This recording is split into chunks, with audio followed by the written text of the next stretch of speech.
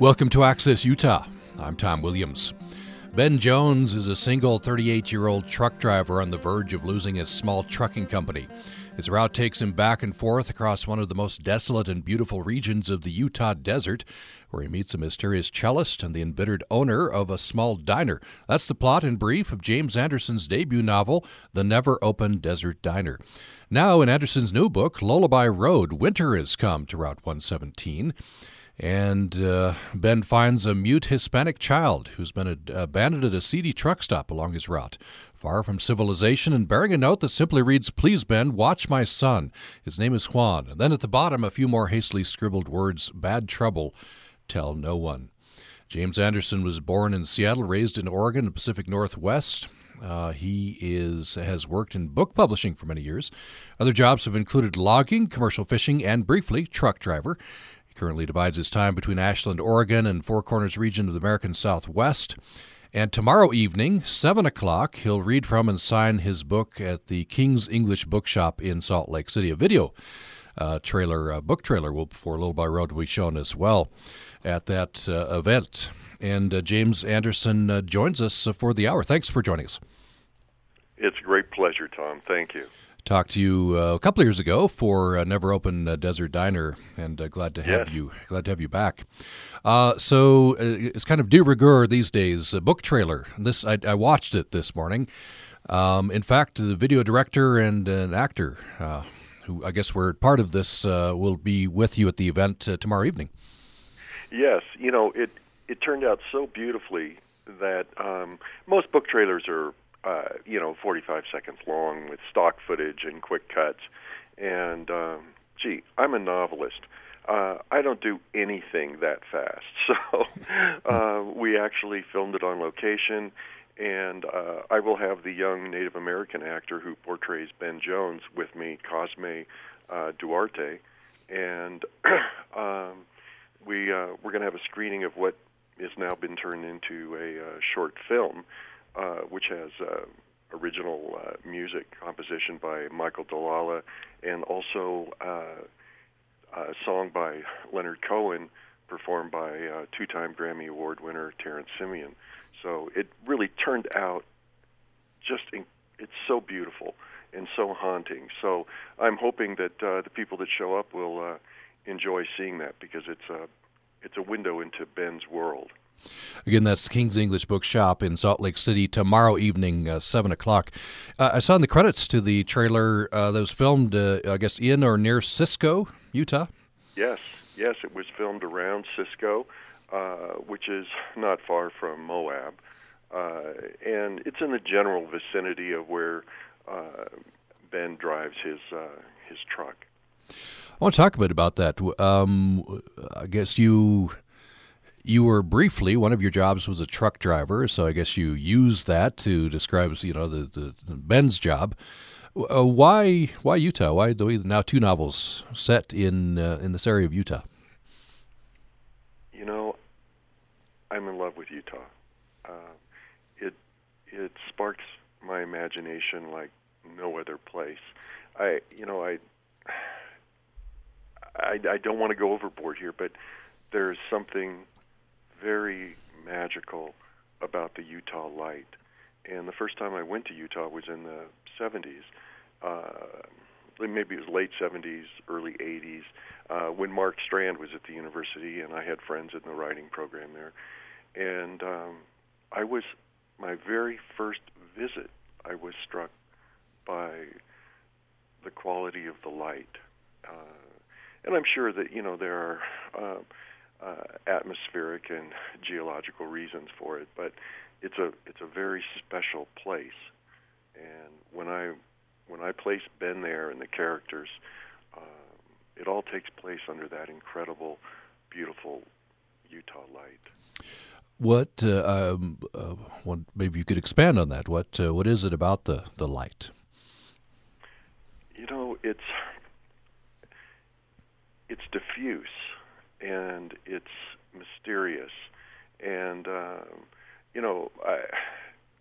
I'm hugely influenced by the nonfiction writer who writes about the desert, Bruce Berger, and Terry Tempest Williams, and You know, it's really difficult. But when I talk to people in Utah and around Utah, book signings and so on, they all say, "Yes, I know exactly what you mean." And whether you're in Park City or whether you're in Moab or there's just this quality, and I've been immensely gratified that reviewers have responded so wonderfully to the book. And one of the things they always mention is that the Utah desert, is as much a character in my books as any person. Yeah, that's certainly true, and of course, very, very welcome. And if people, you can go to jamesandersonauthor.com, I believe it is. Yes. And see the trailer. And this is, anybody who's driven through country that looks like this will be taken back to any of those experiences. It's the remote high desert. I wonder, in fact, James Anderson, if you have your book with you, understand, if you could read the first couple of paragraphs.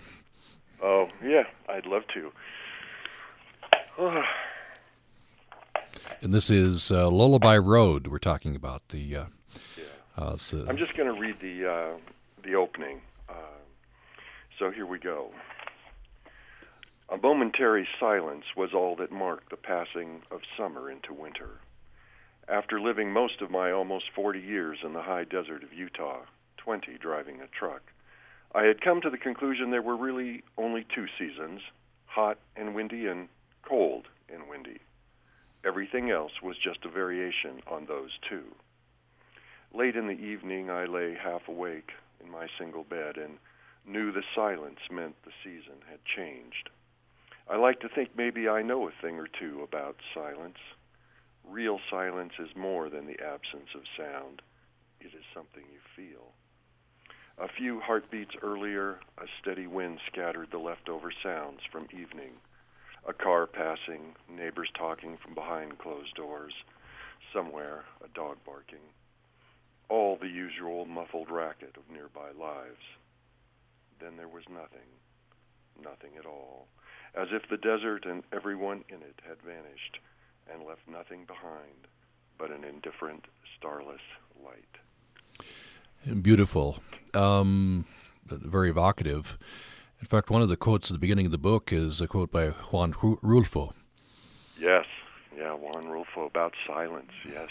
He says, "In my life there are many silences." I think that's true of Ben Jones as well. And Juan Rulfo is of course, he only wrote a couple books, but he's sort of the father of Mexican magic realism. An incredible writer. And in fact, Juan Rulfo ties into this book in so many ways. Juan Rulfo, in fact, ran a little tire shop in Mexico, and even though his book, Pedro Paramo, has sold millions of copies worldwide, he just continued to work in the tire shop, and of course tires play a role in the new book as well. I didn't know that about Juan Rulfo. He was a photographer as well as being a writer, right? I didn't know that, but I think it's possible. Yeah. You mentioned his book, the first book. You mentioned that Pedro Paramo that's standard reading in Latin American schools, but I don't know that Juan Rulfo is really all that well known in the English speaking world. Perhaps not,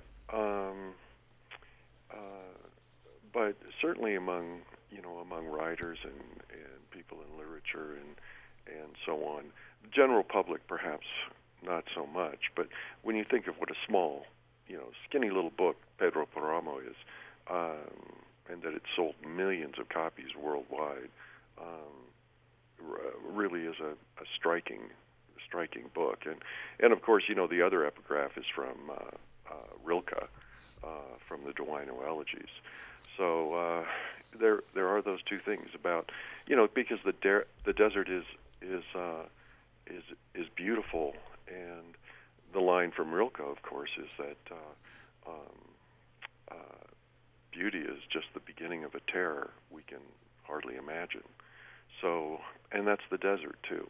Mm. So, Let's be good. Do you have that in front of you? It'd be good to hear that from Rilke. Sure, The full, it's one the of full my quote. favorites. Yeah. And let me find. Okay, here we go. And this was translated from the German by Gary Miranda. What angel, if I called out, would hear me? And even if one of them impulsively embraced me, I'd be crushed by its strength. For beauty is just the beginning of a terror we can barely stand. There you go. You connected it to the desert. I think I did as well, probably because I was reading it at the front of your book, and I knew your book was about the desert in parts. You're connecting this with nature, with desert. Yes. One of the things about writing about the desert is, for me, we live in a very complicated geopolitical world, and things are discussed in terms of politics. And what I like about the desert and why I place things there is it really makes what matters, what truly matters in life, come to the foreground. Because you're out there, there's so few people. What's important? Water. What's important in who you are as a human being?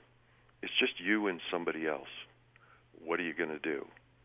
So there aren't these big geopolitical things. It's, and in Ben's case, he realizes that to do the compassionate thing involves risk, as it always does. And he accepts that risk. Before we'll take a break. When we come back, I want to hear about, have you describe Ben Jones, and we'll get into the story. But I noticed in your acknowledgement, you thank the poets who are your daily companions. Yes.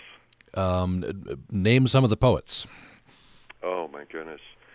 Iris Sadoff, Aliki Barnstone, Mary Jane White, Kathleen Ossip.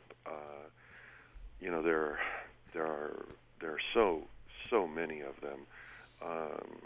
Kathy Fagan, who in fact graduated from the graduate program in Salt Lake. They're just I read poetry, and it helps me work the language of the narrative in different ways. Gee, I'm looking here. Michael Sims, Naomi Shihab Nye, Christopher Merrill, Major Jackson. These are all people that I read, and it helps me feel the desert. I think in a unique way. These are, I guess, a lot of poetry about the desert. Is that? No, not necessarily about the desert, but a way of going inside language. I'm really concerned about being able to do justice to my characters and to do justice to Utah and the desert, and it helps me find ways to do it. Now, I try not to let language get in the way of story, because I want the story, I want the narrative to move forward. But how you say things becomes very important if you want it to resonate some way with the reader. You were talking politics and poverty of language, and I'm political discourse today is there's a poverty in language, and yes, which may have an effect. I don't know. Maybe reflects what our thinking, or perhaps itself is damaging. I'm not sure. Well, I think that's absolutely true. I mean, what passes for communication these days, I don't think is really true communication. I don't think texting is really communication, or Facebook or whatever. Out in the desert, Ben doesn't have a cell phone. Nobody does, because you can't get reception. What transpires from between people is eye to eye, face to face, heart to heart.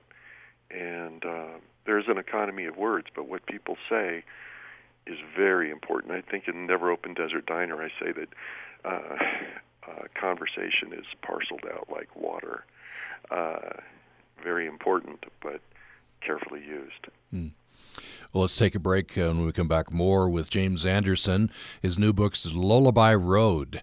It is set on Route 117. And we should say, and I believe reading Never Open Desert Diner, I believe we talked about this when we talked previously, I went looking for 117 on the map and was disappointed that I didn't find it. I think there's an impulse there that we want these places and characters to be real. I mean, there's a lot of real elements there. If you go out to Cisco, you can see the kind of country, right?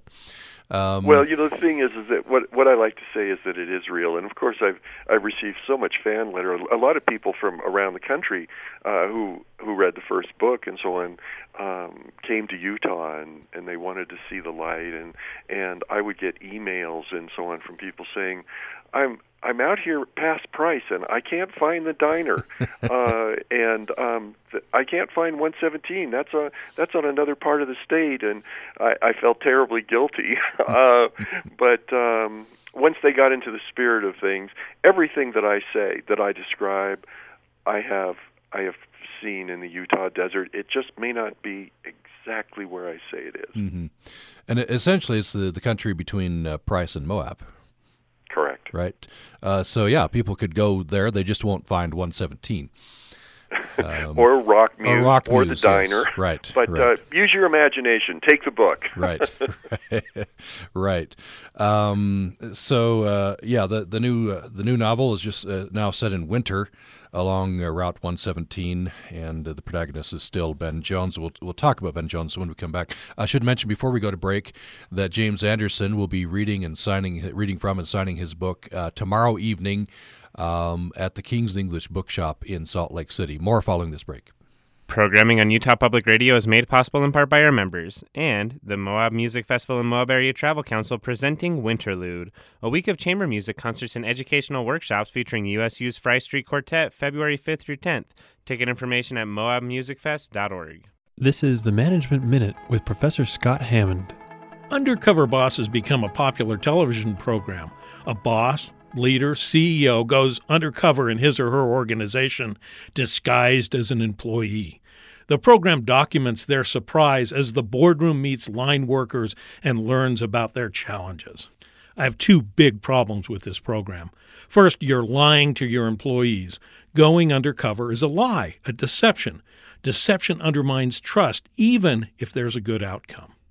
Second, and this is the most important thing, a good leader will already know.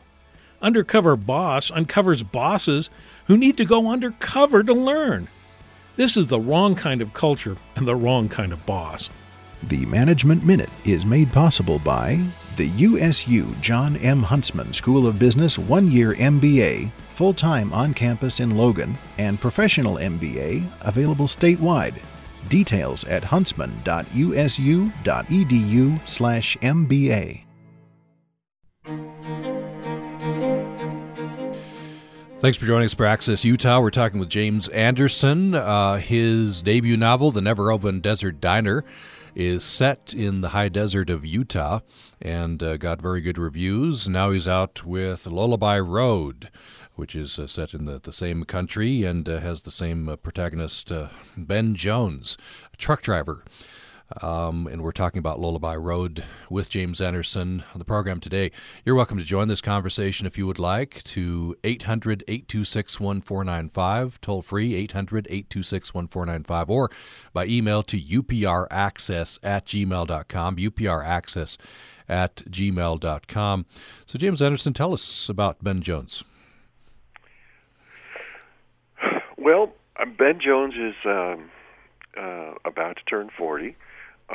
He is as far as he knows, he is the abandoned child of a Jewish social worker and a Native American man, and he was abandoned at birth on the reservation in Oregon and Warm Springs, and then he was adopted by an older childless Mormon couple in Price, Utah, and he has his issues, as they say, but he's had a troubled past, but he works every day at being a better person, and there's a lot of humor. He has a kind of sometimes a kind of oblique way of looking at the world, and I have to say the reviews have just been amazing, and I'm so pleased. But one of them that just absolutely got to me was the Deseret News. Wonderful review, but they actually said that the humor in the book was such that the reviewer imagined that even Joseph Smith would chuckle. And I have to tell you, the visage of Joseph Smith chuckling at anything I write now, that was an image. I really got I got a laugh out of that one. So so Ben does have a sense of humor, but he spends a lot of time alone, and he's not lonely. I think the poet Marion Moore said the ultimate cure for loneliness is solitude, and so he has a lot of time to reflect, and he very much is a part of the landscape and the desert, and even though he never says it, and he'd in fact rail against it, perhaps, but of the desert rats and the exiles and so on, those are really sort of his adopted family. This Deseret News review that you referenced, quote from this, because Jones is flawed, honest about these flaws, and choosing to work beyond the limitations of these flaws, he's a little bit like a superhero, and everybody likes a superhero story. What do you think of that line? When you have to realize, Tom, I didn't publish my first novel, Never Open Desert Diner, until I was 62. I'd written a lot of other novels, and I'd been writing, but basically I was a coward and afraid to send stuff out. And but I was asked a lot because it was rejected by everyone, and I mean everyone, agents and publishers. But one of the questions I would get is, well, what is your character's superpower?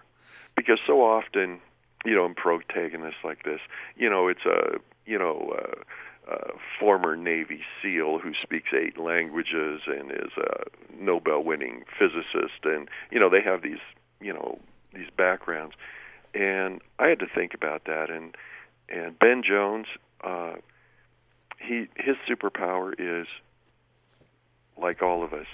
He gets up in the morning and he does the best he can. He puts his boots to the floor, and he does a job with no parades, no awards. You get up, you do the best you can, you try to be the best person you can be, and sometimes you fail, and sometimes you succeed, but you always try. And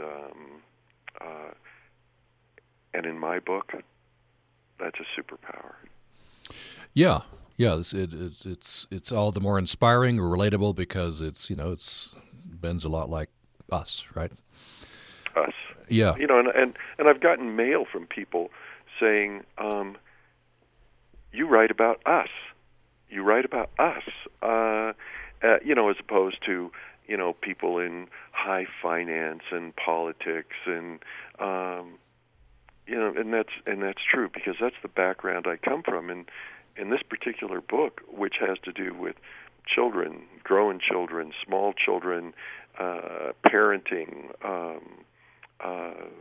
all of these things, and but about children at risk, and I was a child at risk, and there were people that stepped forward to help us, to help me, to help my sister. So, all that plays out in the desert, and in that sense, we all fail, don't we? I mean, but we try. We try. And Ben is trying, and that's what you see. You see him trying. I wonder if we could stay on you just briefly. You said you wrote a lot of books. You did a lot of writing, but I guess didn't present it for publication, or some of it was rejected. Well, I did send out short stories. I mean, I finished my first novel when I was 16, and I didn't like high school. I didn't go. I was working, but I was up all night writing. And by the way, the novel that I wrote at 16 was appropriately terrible. But I kept at it, and but I never really sent the novels out. And then later on in life, one of the great things about getting older is you lose your fear of failure, and you just go, you know what, I'm going to try this, and if it doesn't work, it doesn't work. So I was amazed that it got published at all, and that it was successful, and that people and readers and reviewers responded to it. As Raymond Carver says, it's just all gravy. I mean, it's wonderful, and I'm enjoying it. So the plot gets underway here quickly in chapter 1. Ben pulls into this kind of out of the way gas station, and the proprietor says, "You have something someone's left for you." It turns out to be a child. Mm-hmm. And one reviewer said this could have devolved into Mr. Mom, just misadventures. That's not what you were going for. What were you going for? Well, it's a seedy truck stop out in the middle of nowhere. It's a cheapo independent. It's freezing cold. It's snowing, and Ben doesn't want to take a child. He's surprised, of course. So it raises, what kind of parent would leave a child, abandon a child? And of course, the guy that runs the truck stop is, well, I can't use the word on the radio, but use your imagination. He's not a nice man. He's not a nice man, and Ben has to make a decision. He knows that from the note that the father, who he hardly knows, wants Ben to take the child, to protect the child and not tell anyone. So, Ben again has to make that decision, and of course, in his thinking, he goes, well, I just don't have time to mess with this, so it's just easier. The fact of the matter is that right from the very beginning, since Ben's background, he feels a certain compassion for a child, and the mystery of why somebody would leave a child. Why would somebody turn their back on a child? Plus, Cecil Boone, who runs the truck stop, he knows the child's out there. He doesn't care. So does that answer your question? I kind of got off track. Yeah, certainly. And there's mystery. There's a mystery out there that's solved as we go along. I wonder if you could talk about the people who, and this is based on at least what I know to be reality, people kind of self-select. They they gravitate to the desert. Mm-hmm. I guess because they want to be lost. They want to be let alone. They want that life, that remote life. I don't know. Is that a accurate characterization? And they pay a high price for it too. They don't have much money. Their life is hard. They have an extreme distaste and disregard for government, all government, and they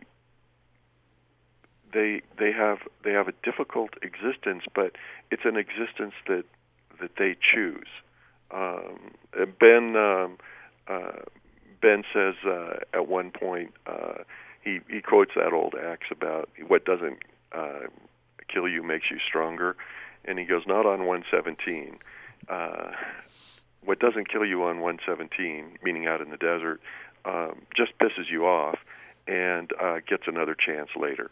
But that's the kind of life they accept, and the reward for that life is a kind of solitude that connects you to what's really important. And I think when you're surrounded by people and housing developments and so on, it's like being surrounded by things that are so prevalent, so familiar, you stop seeing them. And the nice thing about Ben Jones is every time he drives out into the desert, which he's been doing every day, 5 days a week for almost 20 years, every time he goes out there, it's brand new. He sees something, feels something that he hasn't felt before. And I think that the people, the desert rats out there, it's the same for them. So I wonder if you'd talk a little bit about some of these. There's a man, I think he appeared in Never Open Desert Diner as well. He walks several miles a day hauling a life-sized crucifix. Yes. Well, a cross, I should say. Yeah, it's a cross, and he's fixed a wheelbarrow tire to it, and he has his. It's a 100-mile stretch, and from spring into fall. That's what he does. His church which is the First Church of the Desert Cross, which is basically an abandoned True Value store in the town of Rockmuse, which doesn't exist. But and he wanders the highway. He has what he calls his unofficial stations of the cross. So he pulls this cross, and he camps. And just goes up and down the highway, and over the years, he and Ben have become friends. So Ben will pull over when he sees him, and they have water. They share an imaginary cigarette. Which they have this big ritual that they do. Neither one of them smoke, but they used to smoke, and so they sort of pretend to have imaginary cigarettes. And John, in many ways, is kind of Ben's confidant. Ben talks to him, and Ben accepts his eccentricity. In fact, Ben accepts everybody out in the desert for who they are. He doesn't. There's no judgment. There's just sort of, this is who they are, and He doesn't. I don't even think he thinks of them as necessarily crazies or eccentrics. They're just people who live in the desert. So and then there's Jenny, who's just turned 18. She was homeless in the first book. She's kind of a punk, but she's going to school. She's raising a child alone, and just. An amazing person that that if you saw this person on the street, you wouldn't necessarily think that that's who they are. Like most people, we don't know what's underneath the skin. And let me see, who else? There's the guy that runs the little post office in the town of Rockmuse, and people generally ignore their mail in Rockmuse. And he builds model airplanes that he hangs from the ceiling in the post office. There are all kinds of people who live out there, and they're just people. Yeah. There's one of the ones that stood out to me. Phyllis turned up one day in her Rolls Royce. And stayed. Well, a lot of this, I have to tell you, Tom, a lot of this, there are certain homages, there are allusions to some of my favorite characters. And I get asked about what are my influences. And my literary influences, of course, are Terry Tempest Williams and Thomas Merton and so on. But on the other side of that, which is what makes these books such a interesting, eccentric mix, but on the other side of that is Raymond Chandler and Robert Parker and one of my all-time favorites, John D. McDonald's Travis McGee. And in fact, Travis McGee has an old electric blue Rolls-Royce. These were novels that were popular in the 60s, detective novels, that's been turned into a pickup. And Phyllis's background is that she got into some trouble. She's a wealthy New York socialite and sort of moved to the desert years before. And she has her Rolls-Royce converted into a pickup because, face it, you live out in the desert and you're a rancher, your Rolls-Royce is useless. So she, as the local body shop, cut it down and turned it into a pickup. So that was kind of a nod to John D. McDonald. And Phyllis is in her 60s, and she lives alone, and she likes it out there. But people locally refer to her as the Countess, because even though she wears cowboy boots and denim skirts and jeans and so on, she still looks like a New York socialite underneath it. You can still tell she kind of has this regal bearing, but she's a wonderful, compassionate person. That's provoked a memory. My brothers told me one time, we grew up in Vernal, out in northeastern Utah. Mm-hmm. They swore that Farmer Overalls drove up in his Cadillac, I think it was a Cadillac, mm-hmm. opened the trunk and then slapped some sod in there and drove off. It's kind of a little bit similar. Yeah, it's you do. I mean, there has to be a utility. I mean, on the other hand, Ben, there's somebody who is from Nevada that plays a role in this thing, but and I have to admit this is kind of me because I got a pragmatic streak, and I know a lot of ranchers and so on. And this person drives what they call a Cadillac pickup, and it's one of those things that probably it doesn't have any bed. It's got this short little bed, so it's useless. But it's a Cadillac or a Lincoln or whatever, and it's a pickup. But it's the most useless pickup on the face of the earth, my opinion and Ben's opinion. And when you live out there, you want something that works. Things have to have a use, and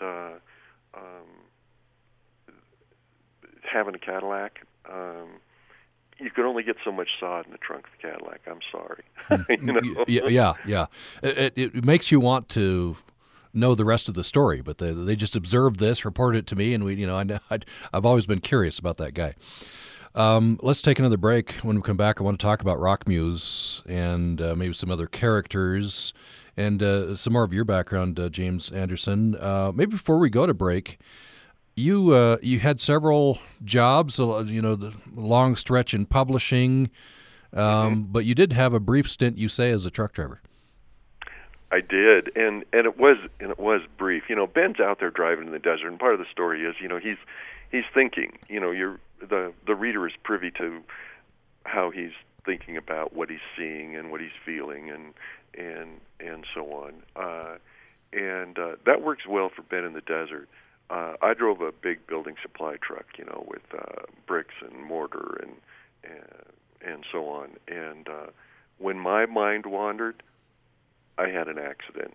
I actually hit a 7-Up truck, and there was 7-Up and bricks and wreckage all over the place. And I got fired, which is as it should be. So I did drive a truck, but not for very long, and I can't say I was particularly good at it because it is a skill, and I have a lot of respect for truckers. Well, let's take another break. James Anderson is with us. He is author previously of The Never Open Desert Diner.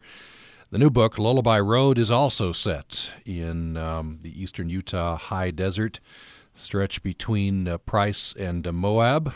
And the protagonist, Ben Jones, drives the fictional Route 117. We'll have more on this. I should mention before we go to break that James Anderson will be at the King's English Bookshop in Salt Lake City, 7 o'clock tomorrow evening, free and open to the public. More following this break. On the next Putumayo World Music Hour, we'll scale some lofty peaks in search of music from the mountainous regions of the world. I'm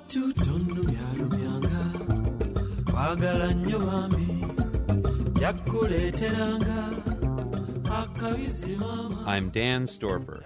And I'm Rosalie Howard. Join us for Mountain Music, the next Putumayo World Music Hour. Join us Friday night at 10 on Utah Public Radio. Hi, this is Woody from Rochester, New York. I listen to Bullseye because it's a great way to catch up on all the great art and culture that I want to hear about. I'm Jesse Thorne. This week, I'm talking with Ricky Lindholm and Natasha Leggero of the Comedy Central show Another Period, plus LA hip-hop pioneer, The Egyptian Lover. That's on the next Bullseye from MaximumFun.org and NPR. Join us Saturday afternoon at 1 on Utah Public Radio. Thanks for joining us for Access Utah. We've reached our last segment with James Anderson. His new novel is Lullaby Road. It is set same as Never Open Desert Diner, his debut novel in high desert of eastern Utah. And you're welcome to join this conversation at upraccess@gmail.com, upraccess@gmail.com. James Anderson will be at the King's English Bookshop tomorrow night at 7 for a reading and a book signing. Also, they'll show the book trailer, and a couple of gentlemen involved in the book trailer will be with James Anderson there as well. 7 o'clock tomorrow evening. I wanted to mention, this film turned out so beautifully, and so we will actually have a big screen and a state-of-the-art sound system because the music is beautiful as well. And Cosme Duarte, who was a regular on Longmire and so on, who portrays Ben Jones in the short film, is going to be joining us, and terrific young actor, and it should be fun. I'm looking forward to it. This will be the first time I have actually seen it on a big screen. So a couple of reviewers kind of compared your books to Longmire. Is that a good or bad comparison, do you think? Well, they're different. And I have to admit, out of the blue here, 5-6 months ago, I got a note from Craig Johnson, who writes the Longmire series, saying that he'd read Never Open Desert Diner and loved it. And it was wonderful to hear. I think that there are some similarities, but I think in a way, Longmire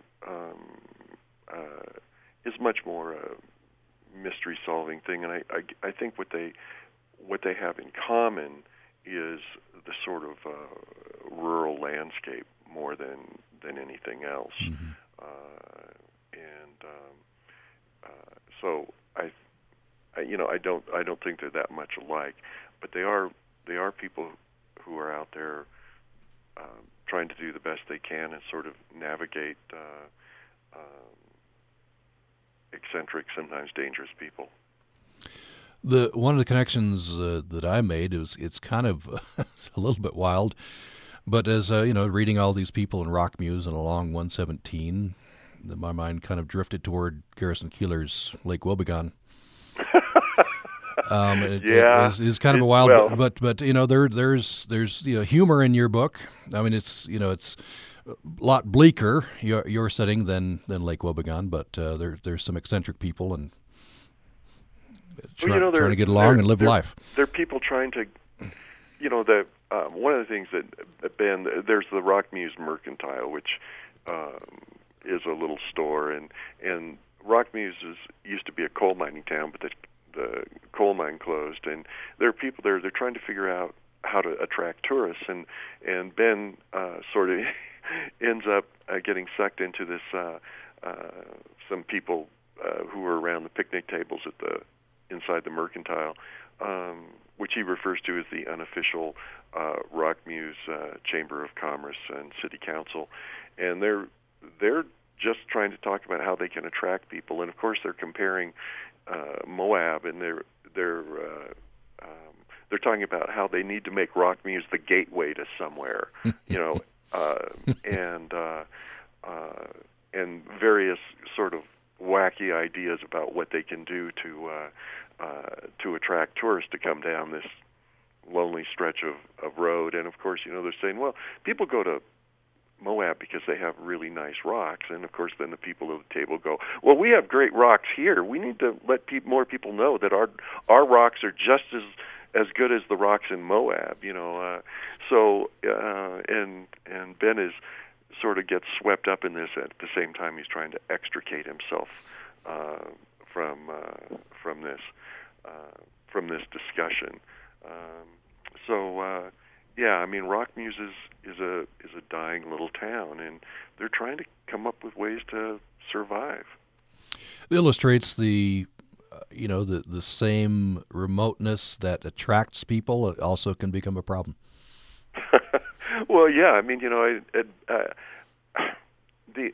a lot of ways, around the country, whether you're in Indiana or Oregon or Nevada or Utah or whatever, a lot of people just trying to figure out every day what can I do? How do I survive? And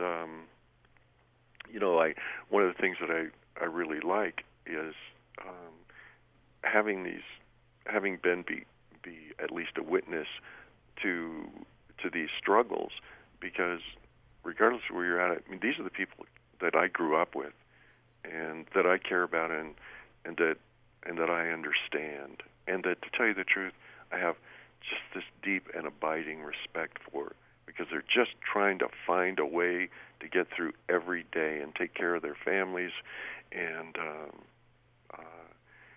face the sort of daily struggles that we all face. Of course, Utah's Mormon country. You have a character in the book. Of course, Ben was raised by a Mormon couple in Price. There's Andy. He's a state trooper. He's Mormon. Sometimes stops in for coffee.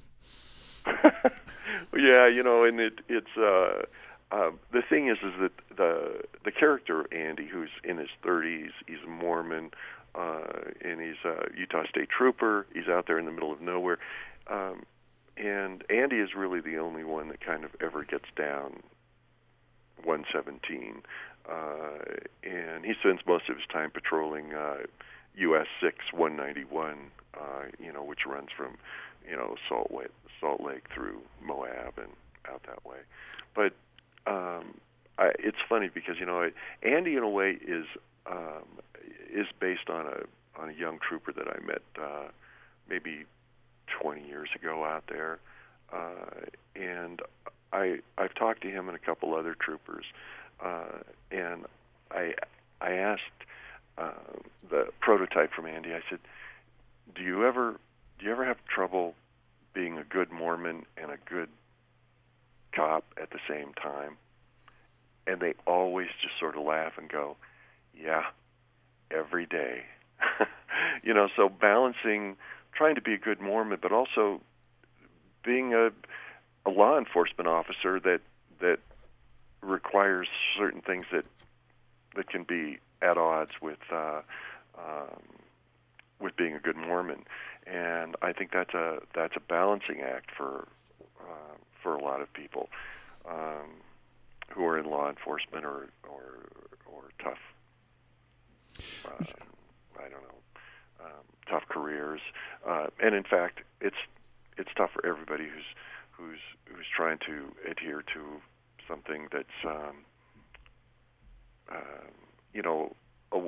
a path to decency, whether it's Buddhist or Christian or Muslim, because you're pulled a lot of different ways.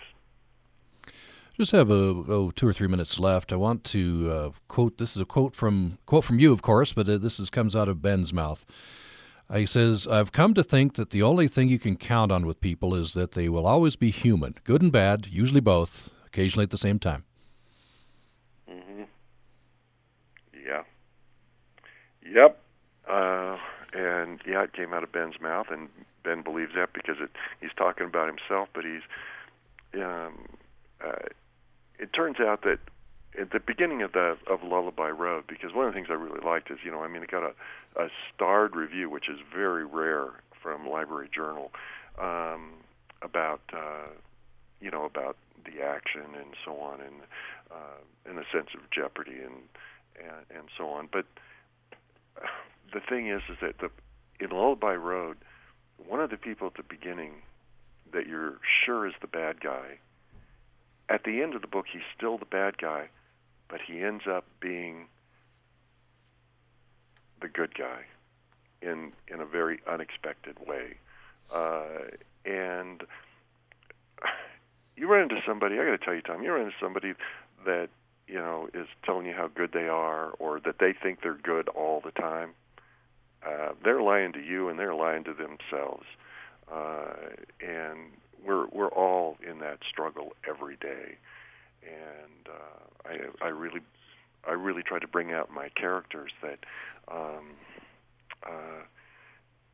we're grappling with issues every day, and sometimes we fail. But the one thing we can't do is stop trying, and the characters are all trying in their own ways.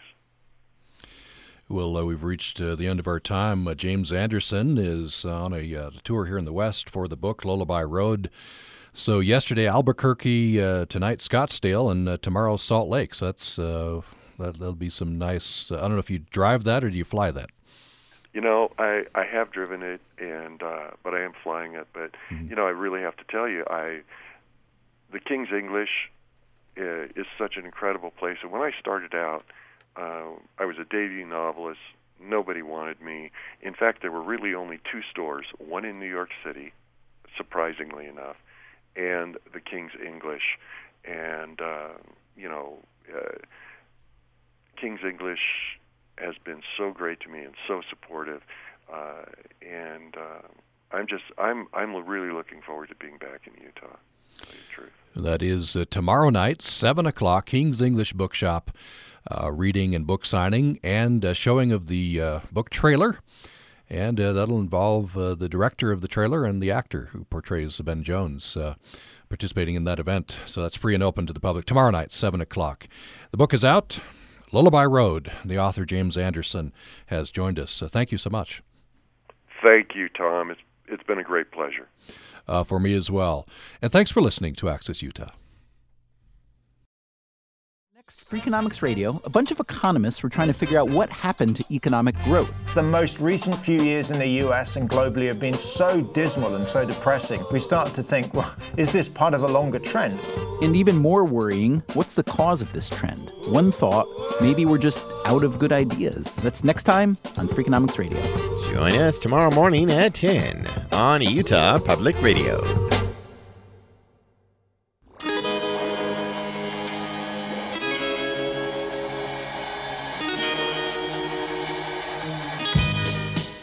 This is Utah Public Radio, a statewide service of Utah State University and the College of Humanities and Social Sciences. KUSR Logan, KUSK Vernal, KUSL Richfield, KUST Moab, KCEU Price, KUSU-FM Logan, and UPR.org.